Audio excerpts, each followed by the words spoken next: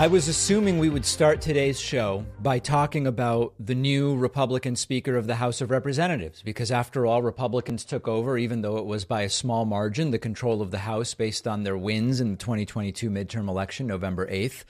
And it was time yesterday for them to select a new Speaker of the House. But no, they have not done it. And Republicans are in the midst of what is one of the biggest, humiliating, self-inflicted embarrassments in recent American political history. Republicans have suffered a true humiliation, failing to elect a Speaker of the House after 3 rounds of voting. The House ultimately adjourning yesterday without Speaker, and they will start again today, and they're likely already going right now as you listen to today's program.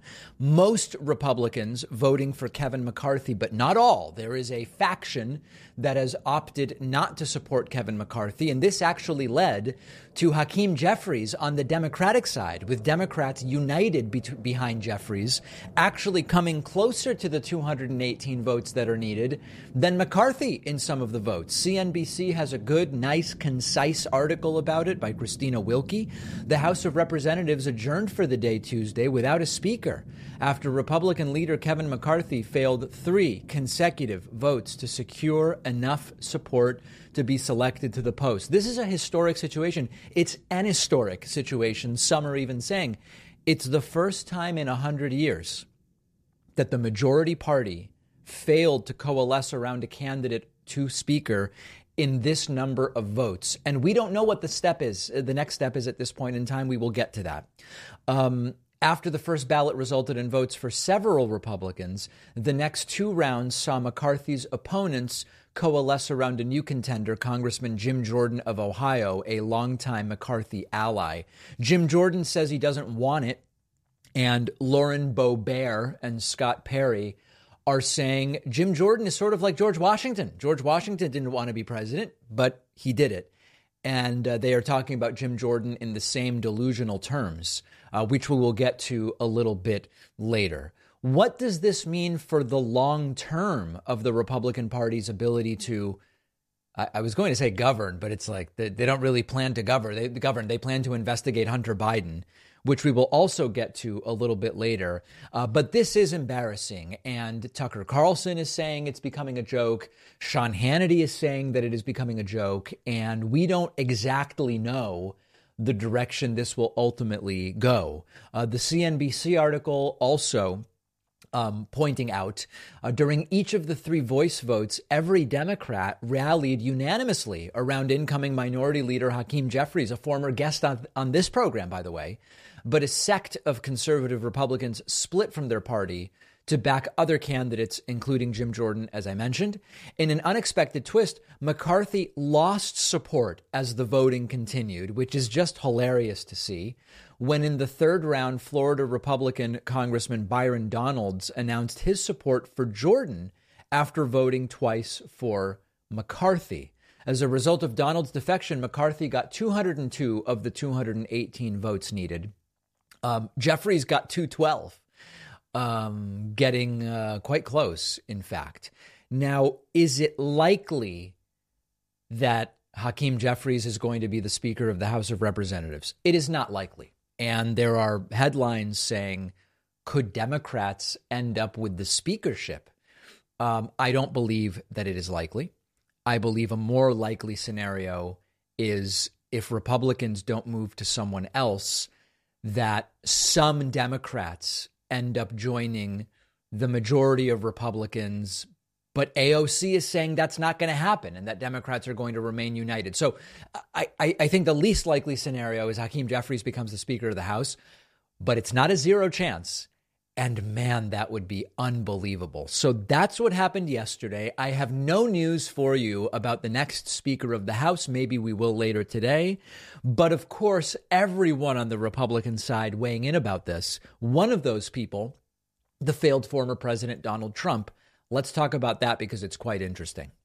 Failed former President Donald Trump delivered a lie-riddled, all capital letters endorsement of sorts of Kevin McCarthy for Speaker of the House. Now, before we look at Trump's post to Truth Social, I should tell you kind of the backstory of what was going on. Kevin McCarthy yesterday failed, as I told you, in 3 votes to secure the 218 votes he needs to become the Speaker of the House. Embarrassing, humiliating, actually losing support as the votes went on. Yesterday, Donald Trump told NBC News, or rather didn't tell NBC News, whether he still supported Kevin McCarthy. But Trump took a little bit of time, I guess, to think about it, or more likely to be told what it is that he should say. And this morning, he did come out with a 3-post tirade on Truth Central, where, again, we're interpreting Trump's bizarre language and syntax. I guess he's saying he supports Kevin McCarthy. Trump posting, quote, "Some really good conversations took place last night." I think that means someone told him what to do, but okay. "Some really good conversations took place last night. And it's now time for all of our great Republican House members," and here he goes caps lock, "to vote for Kevin, close the deal, take the victory, and watch crazy Nancy Pelosi fly back home to a very broken California. The only speaker in U.S. history to have lost the House twice. Republicans do not turn a great triumph into a giant embarrassing defeat. It's time to celebrate. You deserve it. Kevin McCarthy will do a good job, maybe even a great job. Just watch." Now, it's important to mention, this has nothing to do with Nancy Pelosi. Trump is obsessed with Pelosi. Pelosi said she is stepping down from leadership. Democrats don't control the House. She's not asking to be minority leader. This has nothing to do with Pelosi, but Trump is obsessed with Pelosi. And by the way, it's funny. He says, McCarthy will do a good job. Maybe it'll even be great. I don't know. Not exactly a ringing endorsement. Trump then adding also on Truth Central, quote, "If Republicans are going to fight, we ought to be fighting Mitch McConnell and his domineering, China-loving boss, I mean wife, Coco Chow." Trump continuing with the racial epithets, or as some wrongly call them, epitaphs, which is a completely different thing. "The harm they have done to the Republican Party is incalculable. Today, he couldn't be elected dog catcher in Kentucky. Sadly, he only won because of my endorsement, went up 21 points. Sorry." And then lastly, Trump going back to caps lock. "Take the victory and run," says Donald Trump. Trump waited to decide, does he stick with Kevin McCarthy or not? Apparently, he decided, yes, he sticks with him, but falling a little bit short of a full-throated ringing endorsement. We saw others last night seemingly taking baby steps away from Kevin McCarthy. This includes propagandist Tucker Carlson. This includes propagandist Sean Hannity and others that we will get to after this short break. Remember, next Wednesday, January 11th, 6 p.m. Eastern, 3 p.m. Pacific, we will be doing the first viewer town hall of 2023. I hope that you will join us live. Everyone is invited to call in. Our members will get priority access to talk to me. You can sign up at joinpacman.com. And remember, always remember, subscribe to the YouTube channel. Folks, 3 million of you watched our clips last month and did not subscribe. Hit that subscribe button. Help us get to 2 million. There is something you use at home every day that is significantly harming the planet, and it is your toilet paper. 30 million trees are destroyed every year for toilet paper in the U.S. alone. Deforestation is a contributor to climate change, and I think moving away from tree-based toilet paper is something we can all do. And that's why I asked Real Paper to be our sponsor. Real Paper is a toilet paper made 100% from bamboo stalks, which grow forever. So no cutting down trees. And all of Real Paper's packaging is plastic free. Think of all those big plastic bags you've thrown out over the years. Real Paper is a B Corp certified by the Forest Stewardship Council. And Real Paper plants 1 tree with every purchase you make. And the best part is you can do a part to fight climate change without making any sacrifice. because real paper is soft and fluffy and durable, just like traditional toilet paper you're used to. Guys, this is a no-brainer for anyone who cares about the issue of deforestation. Give real paper a try. Go to realpaper.com/Pacman and use the code Pacman for 30% off your first order, plus free shipping. That's REEL paper.com/Pacman, coupon code Pacman for 30% off and free shipping. One of our sponsors today is BetterHelp. Viewers of the show, listeners know I'm a big advocate of therapy. I think it's important to make it more accessible, remove any stigma that might be associated. We all carry around different stressors, big and small.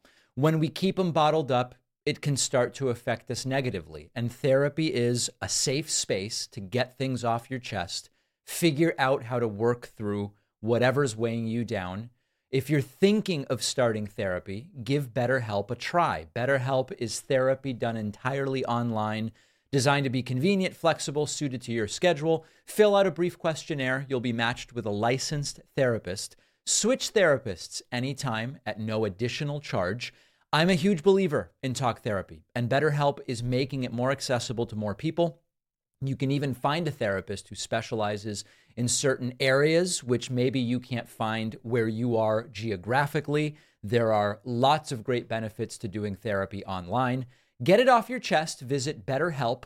Go to betterhelp.com/Pacman Show today to get 10% off your first month. That's BetterHelp.com/Pacman Show. The link is in the podcast notes.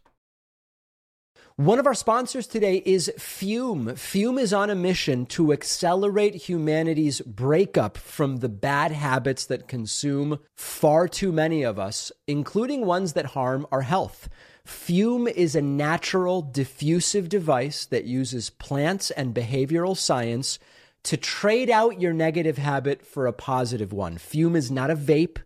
It's a non-electronic device designed to transform your negative habits. Instead of pods filled with potentially harmful chemicals like a vape, Fume uses cores infused with plants like peppermint and cinnamon for delicious natural flavors. Fume's new version 2 model is snappy and tactile with an adjustable airflow dial and a magnetic end cap that's fun to fidget with.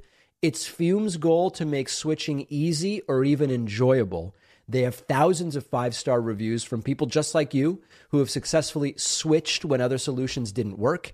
Head to tryfume.com and use the code Pacman to get 10% off today when you get the Journey Pack, which comes with 3 unique flavors and the new version 2 Fume. That's tryfum.com. Code Pacman saves you 10% on the Journey Pack. The info is in the podcast notes. All right, let's continue looking and listening to the sights and sounds yesterday at the House of Representatives surrounding this humiliating embarrassment for Republicans, wherein they failed after 3 votes to elect a Speaker of the House. So many interesting things going on. And I want to start with multiple Republicans likening Jim Jordan to George Washington. And I'm not talking about, maybe you think, oh, is that like my neighbor George? No, we're talking about the first president of the United States. They're comparing Jim Jordan to George Washington and acting as if there is a similarity. I can assure you, George Washington would not have looked the other way about alleged wrongdoing in the wrestling locker room the way Jim Jordan is accused of doing. But let's put that aside for a moment. Congresswoman Lauren Boebert is one of the folks who is defecting, seemingly, from supporting Kevin McCarthy for Speaker of the House. She appeared on, where is this? Sean Spicer's show on Newsmax. And she said, George Washington did not want to be president, but he did it because it was right. And it's similar to Jim Jordan. Listen to this. There's many people who we could propose. I am a big proponent of Lee Zeldin, who actually won us the majority. Jim Banks is wonderful. Kevin Hern, it would be an amazing speaker, an amazing leader. Mike Johnson, it could be another option. But also going back to Jim Jordan, George Washington did not want to be president of the United States, but he did what was right for his country. Another similarity, George Washington never told a lie, and neither did Jim Jordan, except when he lied 4 times about, did you speak to Trump on the day of the riots or not?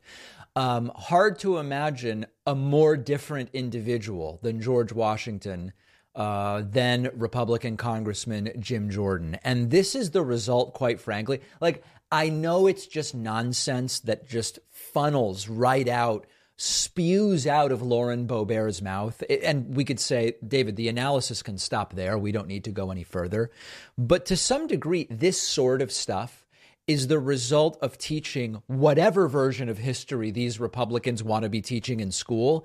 You end up thinking a sketchy wrestling coach turned congressman who yells at every interview is in any way like the first president of the United States, George Washington. Now, it's also possible that Boebert is mentioning George Washington because she doesn't know any other historical figures. Always a possibility with someone as ignorant as Boebert. But Boebert is not the only one who is making this George Washington comparison. Scott Perry, who is Republican-elect Congressman elect from Pennsylvania, he went on Fox News and he also said, George Washington, Jim Jordan, there's really something there. Look, if you listen to watch the speech that Jim Jordan gave, quite honestly, most Republicans sat there and said, oh, my goodness, why isn't this guy running for speaker? And while I know Jim would be reluctant, I remind everybody, George Washington was reluctant, too, when his country called. So a reluctant hero, maybe not the hero they wanted to be, but the hero that their country demanded that they be. That's very stupid, extremely, extremely stupid. And here is Lauren Boebert later appearing on Fox News. Brett Baer mentions, I think it's possible Jim Jordan not only isn't running for the job, but doesn't want the job. And Boebert goes, he may have to do it. He may have to do it. And if you heard from him that he does not want it in any way, shape, or form, what do you say? I have heard that from him, and if we have the numbers, then sorry, Jim Jordan, we're going to make you do what's right for the country. We love you. Now, of course, it would be very wrong. If Jim Jordan being Speaker of the House is right, then I don't know right and wrong anymore. And I know many in my audience already believe that. And they write to me all the time saying I have no moral compass, but I'm not really addressing that. I do not believe Jim Jordan is going to be the Speaker of the House. And in fact, if we pull up, and I apologize, I wanted to find this earlier and I forgot, Speaker of the House. If we look at the betting markets on Speaker of the House, and let's see, there's actually two different ones here that we can look at. Okay, if you look at, this is old actually. I don't have the numbers, okay, folks, I apologize.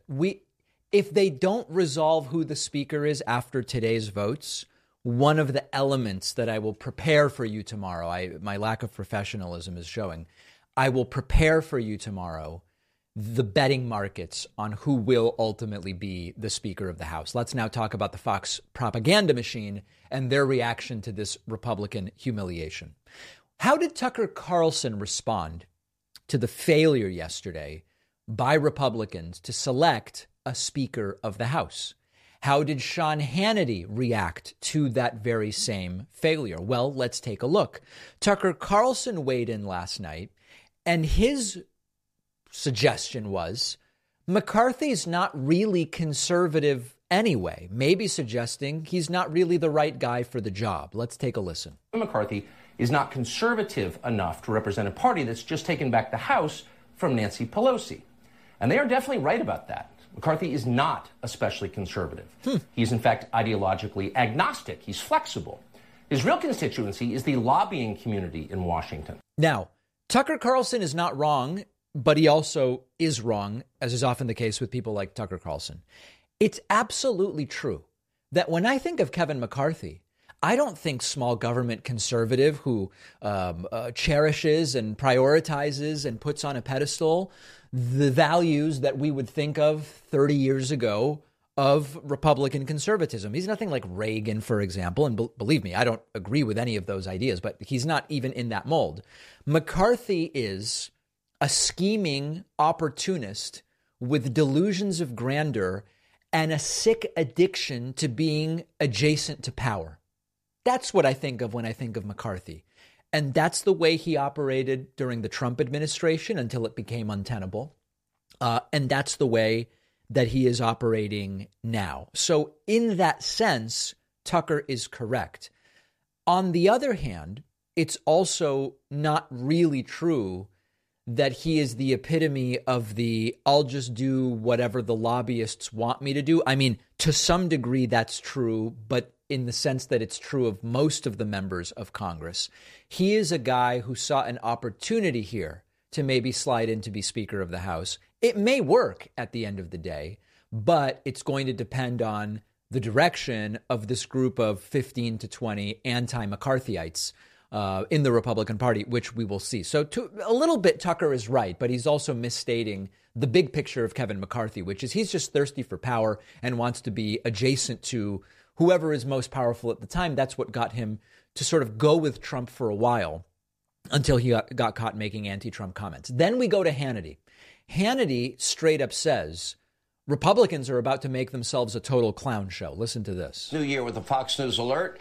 It is day one of the 188th Congress, and House Republicans now are on the verge of becoming a total clown show if they're not careful. But despite the cheering and the elation from Democrats and the mob and the media, it's not a dire situation yet. Yeah. So Hannity isn't necessarily abandoning McCarthy, but he is sounding the alarm, and he's done this before, remember, sounding the alarm that this might end up with Republicans looking really stupid, or I guess more stupid than they already do. Hannity's instinct is protecting the image of the Republican Party. And you might remember that in the text messages that we obtained from Hannity in the immediate aftermath and as the Trump riots were going on, he recognized the way that it looked. He recognized how terrible, terrible, terrible, terrible it looked for Republicans and for Trump, what was going on January 6th. And he was texting, I think it was Meadows and maybe Kayleigh McEnany and some others. And he certainly had a more or less on this planet assessment of how terrible it looked. And aside from whether he likes Kevin McCarthy or not, and I think he's probably fine with McCarthy one way or the other, he is saying this could end up making us look really, really bad. Let's see what happens today. By the time you listen to today's show, we may know who the speaker is, or it may go another day, which would be truly incredible. We'll follow up. George Santos may be one of the biggest liars in the 2023 Republic. Did I say 2024? I'm now thinking I might have earlier in the show said it was 2024. Did I do that? I don't know why I just had a flashback. 2023 Congress that is now taking power. George Santos had a really wacky day yesterday on Capitol Hill. As a reminder, George Santos is the Republican-elect, congressman-elect, becoming congressman now, presumably from representing New York, who lied about his employment history. He lied about his educational history. He lied about his Jewish background, which seems to be imaginary. He's under U.S. criminal investigation. Brazil is criminally investigating him, et cetera, et cetera. He had quite a day in Washington, D.C. You've got to see this stuff. First, in an effort to avoid having to talk to any media, he just kind of did this thing where he walks quickly and tries to get away from reporters. He ended up walking into the dead end of a basement hallway in the Longworth House office building while trying to get away from reporters. You've got to see this stuff. Yes, I am. Mr. Santos, do you intend to serve both years of your term? Do you plan to vote for Leader McCarthy today to be Speaker? Not taking any questions, by the way. Can you tell us if you plan to serve both years of your term, Mr. Santos? Will you answer any question besides, will you support Leader McCarthy to be Speaker? Can you speak to any of the concerns about your biography, about what you've told folks about your background? Oh, my God. Republican leadership told you anything, Mr. Santos? Is there anything that you would like to clear up or explain about your biography or resume? All right. So hitting a dead end there and having to turn around, and then it gets even more awkward. Layli Ibsa tried asking him some questions when he first showed up yesterday. He also didn't want to answer those. Your constituents. Do you feel like you're qualified to serve in this Congress right now? By the way, the backpack, I know. How do you hope your constituents can trust you, even though that you've misrepresented your biography to them? What's your response to calls for a House ethics investigation by Nicola Boebert? God, this guy's Do you have pathetic. any statements about your campaign and how you hope to govern? No. The mere, I love the question. This guy's not going to govern. Are you nuts? It's a funny question in that he's obviously not going to do any governing. Hope to carry out your full term? What can you say to reassure your constituents that you'll do what you said you were going to do on the campaign trail, given the concerns that have come up about statements you've made in the last few months? All right, you get the point. Walking miles, seemingly, avoiding questions from reporters. I don't know how tenable it's going to be for him to just never answer questions. Then we get to him sitting in the House chamber, and you almost start to feel bad for him, except that you don't. As proceedings were going on, just sitting by himself on his phone, and we have video of it right now that we're showing you, sitting by himself, looking dejected, sulking in the House chamber on his phone, and just nobody talking to him. You let me know whether you feel bad. I mean, listen, he lied about everything. You know, this guy really, really did lie about everything. And now, I mean, listen, it's not like Republicans are honest. It's not like I have a delusion that the reason Republicans are shunning him is because they're honest and this guy is dishonest. Obviously, that's not the case. But it is just funny and kind of like weird to see.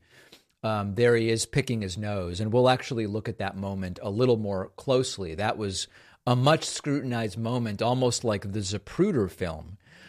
You will see here that he does an interesting move as he sits there, where he goes in for the pick and then very casually does a sort of rolling motion, kind of a rolling motion, and he does seem to be able to dislodge the mucus that he was able to obtain there. And then lastly, when this was all said and done, George Santos attempting to leave the Capitol, again sort of disoriented, and not taking any questions from Caitlin Way Burns. From CBS News, can you tell us how your first day was, Congressman Santos? He really does look like a lost kid on the first day of camp with the backpack and everything, and just it's bizarre imagery.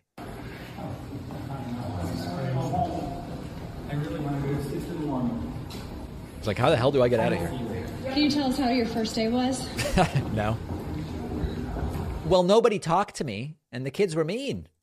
Do you have anything to say about all of the allegations against you? Are you confident that you'll be sworn in? Yes.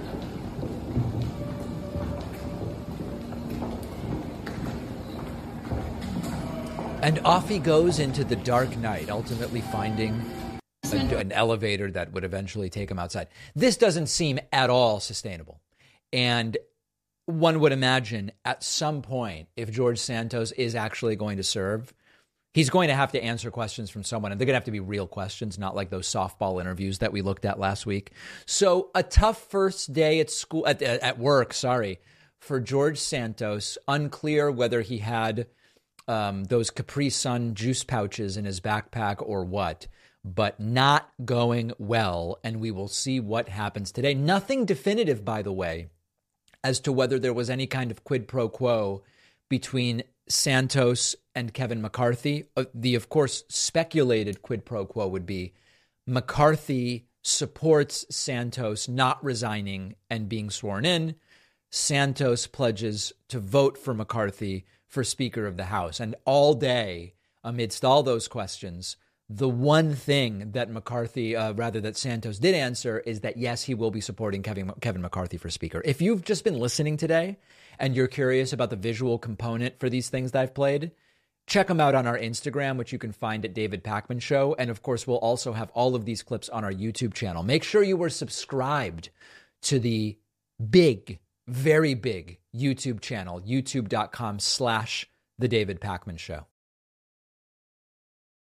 One of our sponsors today is Magic Spoon, the breakfast cereal with the crunchy, sweet goodness you love, but with high quality ingredients, less sugar, and more protein. Magic Spoon has 0 grams of sugar. It's packed with 13 to 14 grams of protein and just 4 to 5 net carbs. So it's great if you're doing keto or low carb, or if, just like me, you're trying to limit your sugar intake. They have many unique flavors, so you'll never get bored. My personal favorite is maple waffle, but I grew up in New England, so maybe that's why maple, They also have cocoa, fruity, frosted peanut butter, blueberry muffin, honey nut, cookies and cream, cinnamon roll.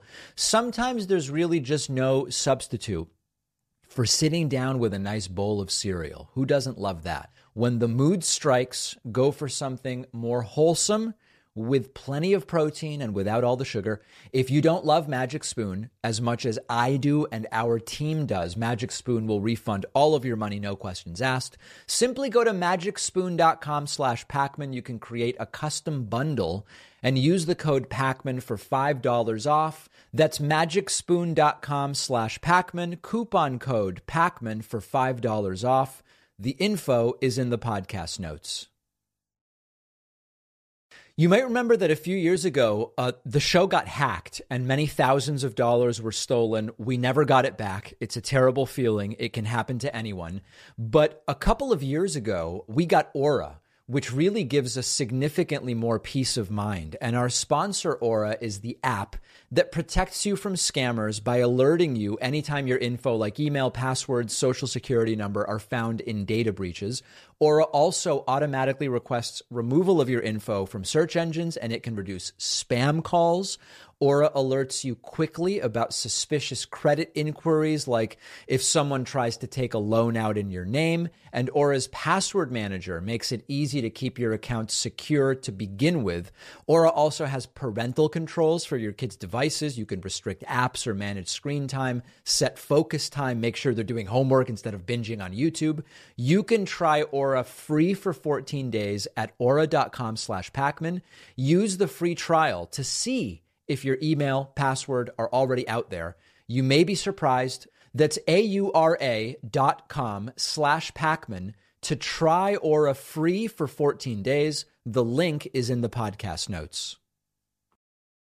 Today, I'm going to be speaking with Rachel Bernstein, who's an educator, therapist, author, media, and government consultant, and also host of the weekly podcast Indoctrination, and for over 30 years has been treating former cult members and their families, victims of malignant narcissists, former supremacists, conspiracy theorists.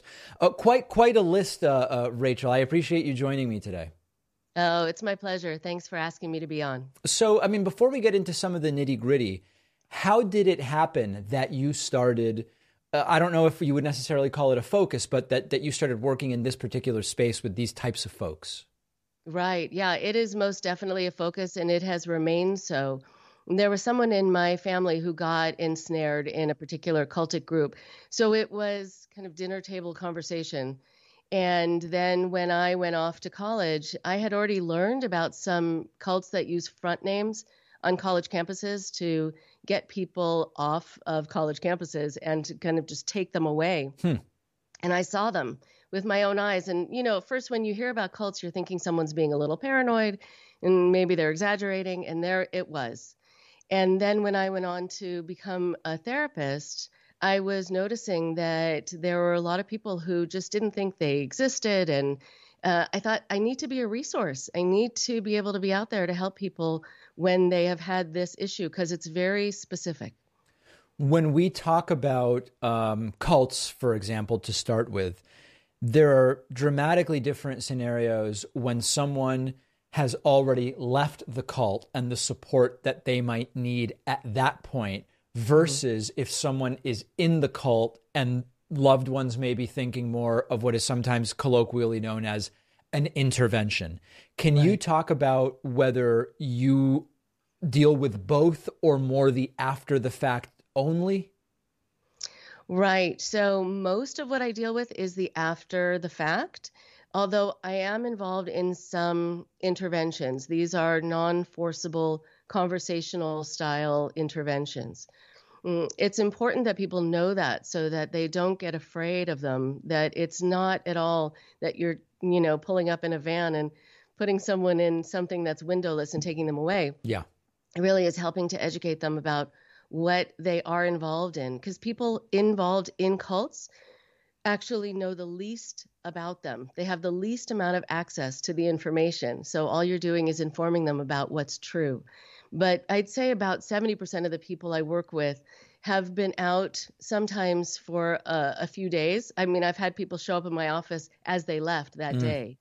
And others who have been out for years and realize that they need help because there are so many triggers that have been implanted that they didn't realize until they got triggered.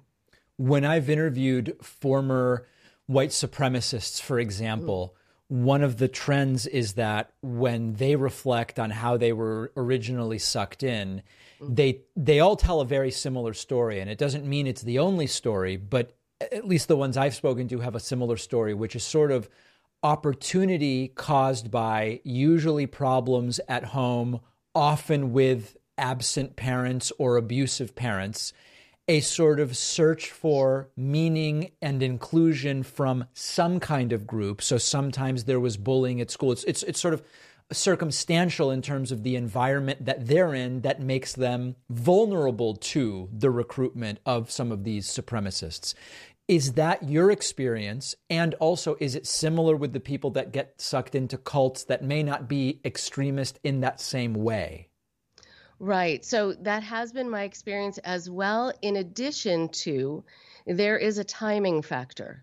So when people ask me what kind of person gets involved in a cult, sometimes it is exactly that they're looking for something. They're looking for meaning. They're looking for connection, community, for having a purpose. They're trying to find some space for them in the world, maybe in kind of a parallel universe, because they haven't found their way in mainstream society.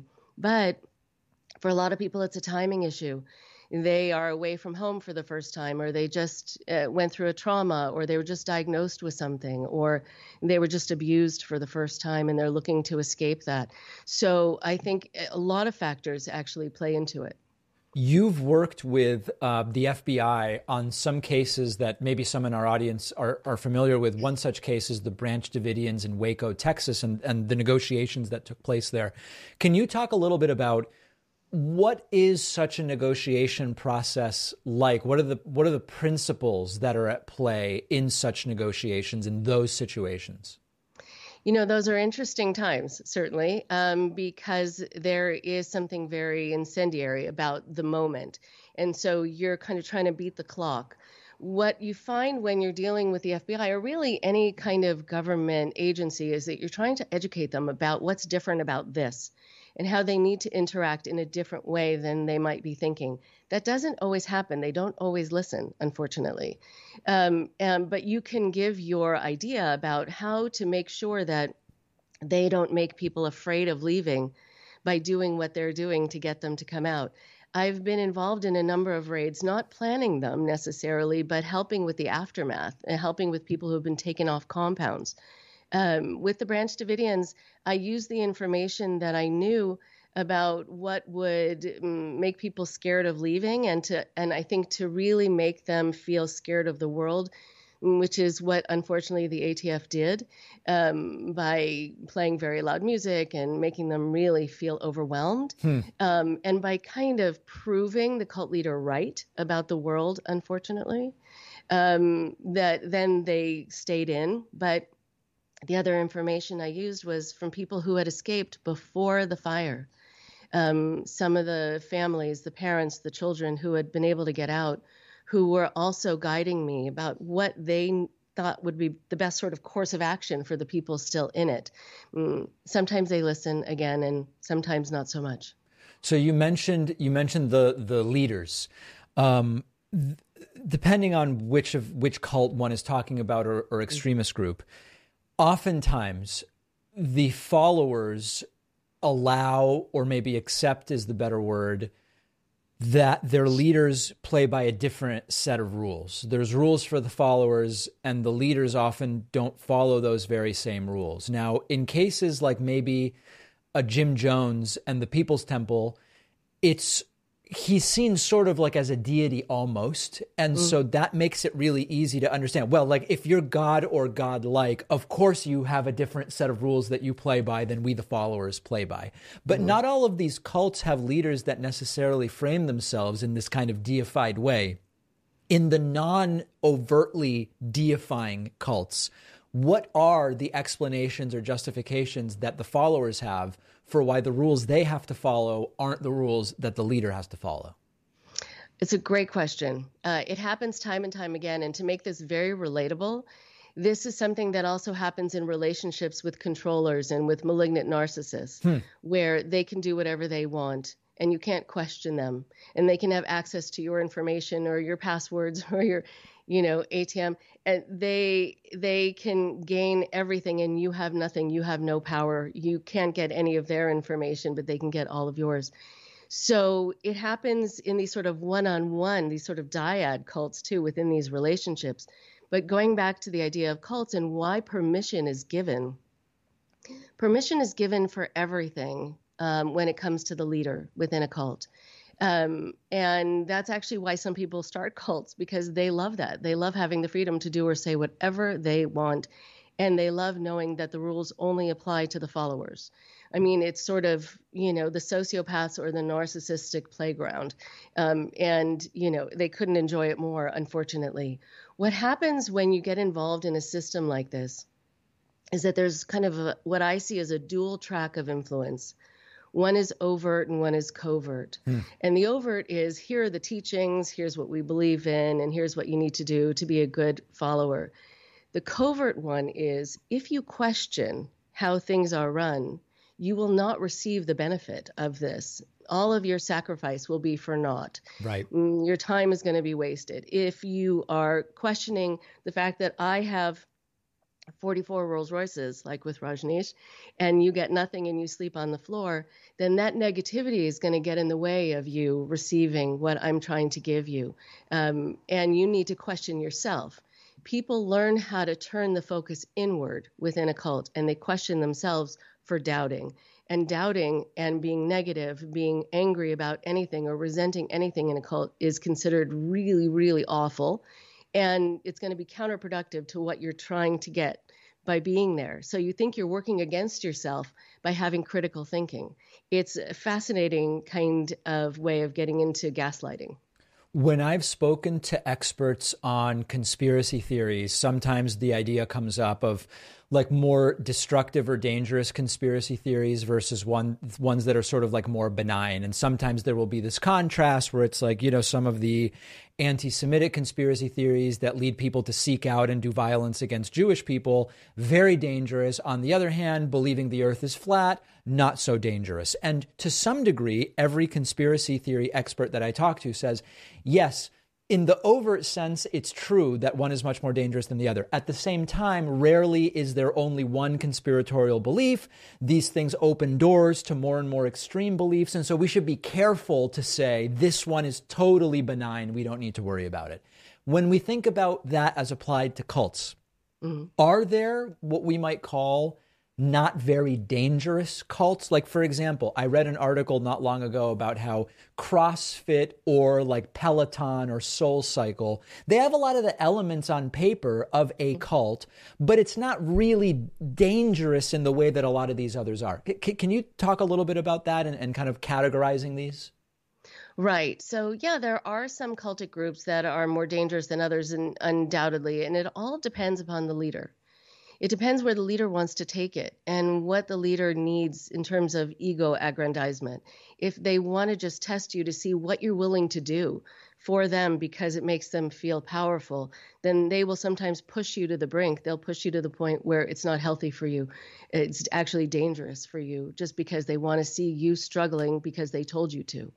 And I think that when you're dealing with cults that are dangerous, you're dealing with cults where they will tell you, for example, like a lot of the ones that deal with pseudoscience, where here we have the cure for you. So people bypass actual cures, things that could really help them in order to get what the cult leader or that person is telling them they need. And they end up not doing well, or they end up not living. But they've already signed their rights away. And so there's nothing that they can do about it. And so, yes, when you're engaging in anything that feels like someone's giving you the cure, it can be potentially very, very dangerous. And there can be a lot of medical neglect actually in those situations. The other is when people are finding themselves getting more militaristic and they're talking about the end times and they're talking about survival. That's when you get into a lot more of the stockpiling of weapons, of also needing to see the world and the people in it as less than, as not human anymore, and that you're above them. When you have that polarization, then you have a lot of danger. Last thing generally that I want to talk about, and there's a lot here, is getting people out, right? We know when it comes to false beliefs generally, beating people over the head with facts doesn't really work very well. You know, we've had dozens of guests where we talk about that in one way, shape, or form. Empathy is good. Understanding is good. Communicating that the person's not going to be shamed if they decide, oh, you know what, I was wrong about this thing, I want to get out. Making clear that they're going to have, you know, the resources. With Scientologists, that's the big thing where they have nothing. And so part of staying in is I'm going to have literally nothing if I get out of here. In terms of the getting out, you mentioned sometimes the people in the cult know the least about the cult. I don't necessarily need to... one thing I sometimes think about is in conversations with Mormons, and there's different opinions about whether Mormonism is a cult, but let's at least consider the possibility it might be cult-like. Many Mormons don't know that Joseph Smith, each time he read the gold tablets or whatever they are, it was a different reading, and he had a history of being a con man and all these different things. They just don't know that. And simply telling them that that's a reality is not going to be convincing if you just kind of give them that information. So what are the right ways to communicate the information that they might be lacking? Because we know just like, hey, here's a bunch of stuff about your beliefs doesn't really work.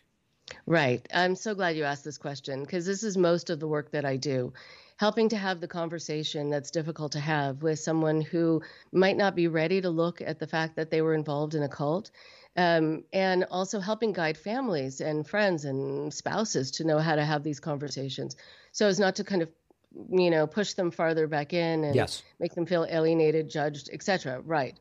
So one of the things you want to be able to do is you want to engage them in a conversation about what they liked about it. Let them know that you're going to be fair-minded about this, that there must have been a reason that they got involved. What was the promise? What did they think they could get? And maybe who did they meet, who they liked, etc. So that you're not just going in for the kill. You're not just going in to talk about what was bad. Because if you do, then they're going to feel foolish. They're going to feel like if it was all bad, why did I get involved? Why did I stay? Yeah. So talk about what they got. Now, or really talk about what they were promised that they probably still didn't get because there's always the carrot that's dangled. So you get a sense of sort of what they were searching for, what is part of their value system, what they wanted to cure in the world, what they wanted to cure about themselves. And then let them know that you have information and let them know that they can listen to it or not. They can disagree with it or not, but that this is information you want to give to them out of respect for them, that this was something that was kept from them. But people should have access to information so they can make a fully informed decision. And you let them know that if they feel like they want to go back, they can go back. There have been plenty of times that I've done an intervention where the person has gone back, but because I said, listen, I'm glad you're saying that you're not involved in a cult. Just in case, let me just give you a rundown of what a cult is and what happens there. And they could disagree with me in the moment, but they went back. It's like I planted a seed. They went back and they saw these things for themselves so they could come out on their own terms. And so if the person doesn't feel judged, if they really are able to maintain the sense that you see them as capable, you see them as bright, you see them as people who are not just gullible people, then you are going to be able to have a much more successful conversation and then say, I have information. You can also share information with me about your group, and I will share information about it too that I've heard, so that there really is a reciprocity to the conversation. Super interesting. We've been speaking with Rachel Bernstein, who's an educator, therapist, and author. She also hosts the weekly podcast Indoctrination. Rachel, really a pleasure having you on. I appreciate your time. Thank you so much for having me on. Good to talk to you. Did you know that half of Americans are deficient in vitamin A, vitamin C, and magnesium? Most Americans are deficient in vitamin D. I take vitamin D during the winter. It is sometimes difficult to eat exactly the right amount of each food to get exactly what you need. I just make my life simpler with AG1 by Athletic Greens. In the morning, 1 scoop of AG1. I get the entire day's worth of 75 high-quality vitamins, minerals, and whole food sourced ingredients. It's what I want. It's no more. It's no less. It's not making any outlandish claims. It's just an easy, sustainable routine. I've tried different ways of taking vitamins. AG1 is cheaper. It's quicker. It's tastier. I'm not fumbling around with different capsules. It tastes great to drink straight with water. Sometimes I'll put it in a smoothie or shake. It's simple. It's something easy you can do going into the new year, staying properly nourished. Athletic Greens is giving my audience a free year's supply of vitamin D. I take that every day in winter. Plus, you'll get 5 free travel packs of AG1. Go to athleticgreens.com/Pacman. That's athletic, GREENS.com/Pacman. The link is in the podcast notes.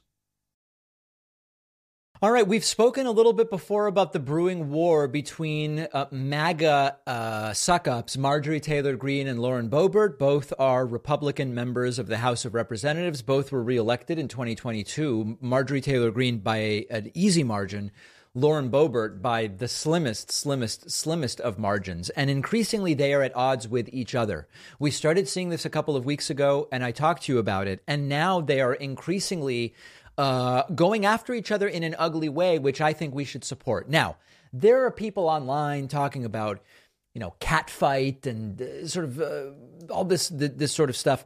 That is really not interesting to me. The fact that they are both women, to me, is not part of why this is interesting. If Madison Cawthorn were still in Congress and he was the one at odds with Boebert or Greene, we would be just as interested. The interesting part is these cartoonish, vapid, ignorant, do-nothing MAGA people arguing with each other is interesting because all they really have is their allegiance to MAGA. Listen, if it weren't for Trump and if it weren't for MAGA as something that they could say we support, they never would have been elected in the first place. And so it's interesting as we see Trump's 2024 campaign get off to a shaky start, to say the least, and we see questions as to whether or not MAGA will eventually acquiesce and get Kevin McCarthy elected Speaker of the House. It's particularly interesting to see MAGA subdivide. And I'm going to go to a video yesterday. We looked at some of this interview earlier. This is the interview during which Lauren Boebert on Fox News told Brett Baier, just like with George Washington, if we decide Jim Jordan needs to be the speaker, then he will be the speaker. She was presented with some of the things that Marjorie Taylor Greene said about her. She then goes after Marjorie Taylor Greene. It's getting very ugly, and MAGA seems to be subdividing. Let's take a look. Two sound bites, Marjorie Taylor Greene and then Dan Crenshaw. Take a listen. Please. Lauren Boebert, under $2 million from Kevin McCarthy to get elected. Many more people have taken Kevin McCarthy's money to get elected, and then there's a few of them that don't want to support him as Speaker. Some of the reasons that these people have for not voting for McCarthy are unbelievably petty. Unbelievably petty. This is about showmanship. This is about notoriety. It has nothing to do with the conservative. By the way, the irony of Dan Crenshaw saying others are being petty is not lost on me, but I don't want to get derailed because this is more about Lauren Boebert's response, which we're going to see here in a moment. Agenda. Marjorie Taylor Greene, Congresswoman, saying that, you just won a very close election in Colorado and that went to a recount. And she's saying that Kevin McCarthy helped you get across the finish line and that you're just trying to make a point or make a splash. How do you respond to that? Well, there are laws in this building that prevent me from going too far into detail, but I can say that I did not receive any help in that election, and that was a very big deal. We pay dues as members to the NRCC, and they were nowhere to be found. And then as far as our requests being petty, I don't think a secure border is petty. I don't think a term limits bill being brought to the floor, not demanded to pass, but brought to the floor so we actually have an option to vote on that is petty. But Congresswoman, you're not saying that your other colleagues, you're not saying your other colleagues don't want a secure border or don't want a balanced budget, right? You're not saying that about your Republican colleagues. We haven't seen that demonstrated from leadership. We asked for the RSC, the Republican Study Committee's budget be... All right, you get the point. Lauren Boebert saying Marjorie Taylor Greene is straight up lying, just making it up whole cloth, the support that she received. What is the future of this intra-MAGA spat or fight? I don't have the answer. But one of the things that I expect to happen is if Trump and MAGA continue to look weaker and weaker, and part of how we know this is how are Trump's primary polls looking, including against people like Ron DeSantis, who haven't even declared that they're running for anything. If Trump looks injured irreparably, I think maybe is the term we would apply to it, I think you will see more MAGA infighting because they will realize the Trump train, the MAGA train on which we even came to power, is no longer going to be the buoy that keeps us afloat. If the allegiance to MAGA is no longer the buoy that keeps us afloat, what else do we need to or can we do to separate and distinguish ourselves from the other people who came to power on the same nothing that we came to power, which was Trump was popular enough at the time that by endorsing us and us saying we love Trump, we were able to win. If Trump surges in the polls and reestablishes himself as the clear guy who's on his path to win the 2024 Republican nomination, I believe you will see less of this infighting. It is a reflection of the shakiness and the crumbling nature of the Trump MAGA movement at this point in time. There's a very interesting article in Salon by Amanda Marcotte about what we are about to see Republicans do. Republicans that who are, right as we speak, coming to power, taking control of the House, and I guess selecting a Speaker of the House, although it's been harder to actually get that done. The article is called "The GOP is About to Go Wild with Phony Biden Investigations. The Media Must Not Take the Bait. Republicans know how to manipulate the both sides impulse of the press. Hunter Biden's laptop is not a story," writes Amanda Marcotte. This is an important admonishment that I hope is being made in corporate media newsrooms around the country, although I fear that it is not. The both sides narrative is a toxic form of false equivalence that has unfortunately become really common in corporate media. And there's a couple of reasons why. And this is the idea that all political viewpoints are equally valid and deserve to be heard, regardless of their factual basis, regardless of their connection to reality. It's intellectually lazy. It undermines critical thinking. It undermines rational discourse. And those are elements that are essential to a functioning democracy. Why does corporate media do this? Why does corporate media have, to use one example, one person who says, here's the climate science, and one person who just denies it? It's 50-50 on your screen. I mean, look, I see this talking head saying, here's the climate science. And I see this talking head saying, you can't believe any of that stuff. They're getting 50-50 representation, even though in the empirical community, one side has more than 99% agreement of the scientific community behind them. Why does corporate media do that? There's two main reasons. Number one, they do it because they want to avoid being called biased. To some degree, they say, well, listen, it's controversial, so let's represent these two things 50-50, even if in reality they are not 50-50. That's one reason. The other is for ratings.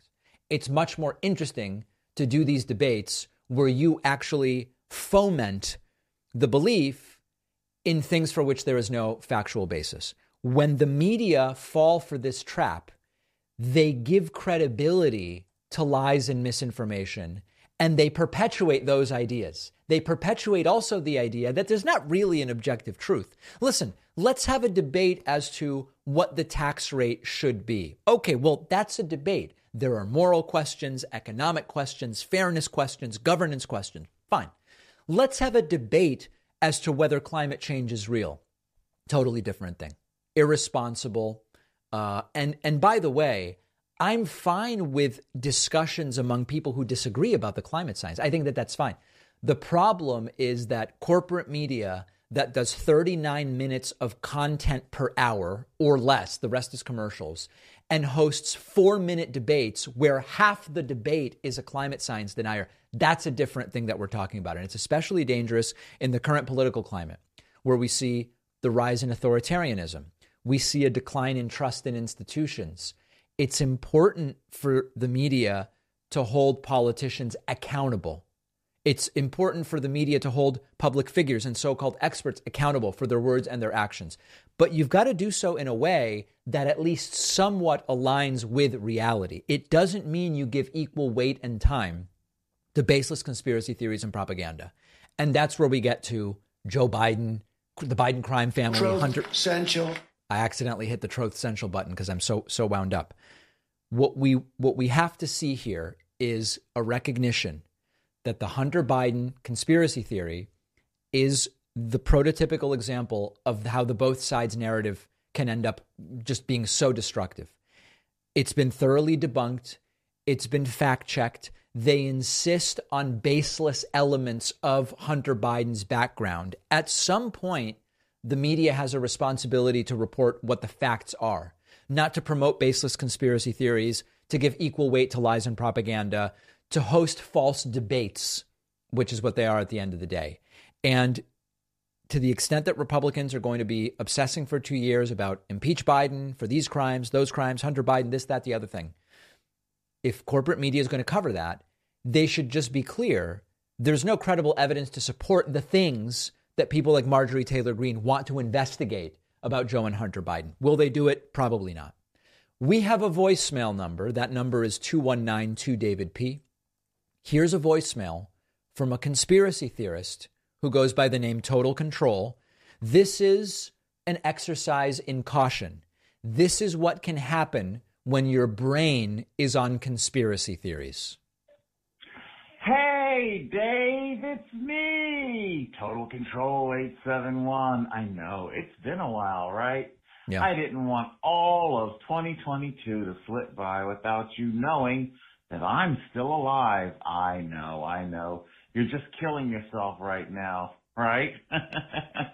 But I still have the same question I think the last time I called and put on your voicemail. Why am I still alive? I never take a single injection. I never use a face diaper. I never socially distance. And yet I keep on living just fine. Not even a head cold. Wow. And nobody around me is getting sick either. So hey, Dave, I'm just calling to find out how come. Well, I guess this will make is this the third prediction of severe winter of illness and death? And we're up to triple-demic now, right? First it was twin-demic, now it's triple-demic. You know, it's interesting. It's sort of like, I don't know, they keep talking about car accidents, but I've been driving for 20 years and I'm alive. So there must really be nobody dying in car accident. It's very, very dumb. What's it going to be next winter? Yeah. Quadruple-demic? I don't know. What can I say? Seems to me like nobody can ever keep it straight because, you know, it's evolving with the rolling of the eyes. But anyway, I'm still here. I'm still kicking. All right. Well, Total Control hasn't died, and he wants us to know that despite not being vaccinated. And of course, that is the very, very scary mind of a conspiracy theorist, for lack of a better term. We've got a fantastic bonus show for you today. Oh, the bonus show where you want to make money. Everybody else that makes money to fund themselves is bad. Yeah, we're going to make money on the bonus show today with the following topics. We are going to talk about House Republicans taking as one of their first actions yesterday, removing the metal detectors from the House floor. Okay. We'll talk about what they're doing. Tobacco companies in Spain are being billed for the cleanup of cigarette butts. This is very interesting. And we will also talk about the number of children in the United States who accidentally ate cannabis edibles in 2021. And does this vindicate the claims of the anti-cannabis right wing? Hint, it does not. We will talk about all of those stories and more on today's bonus show. Get access instantly, not in an hour, not in a day. Get access instantly by signing up at joinpacman.com.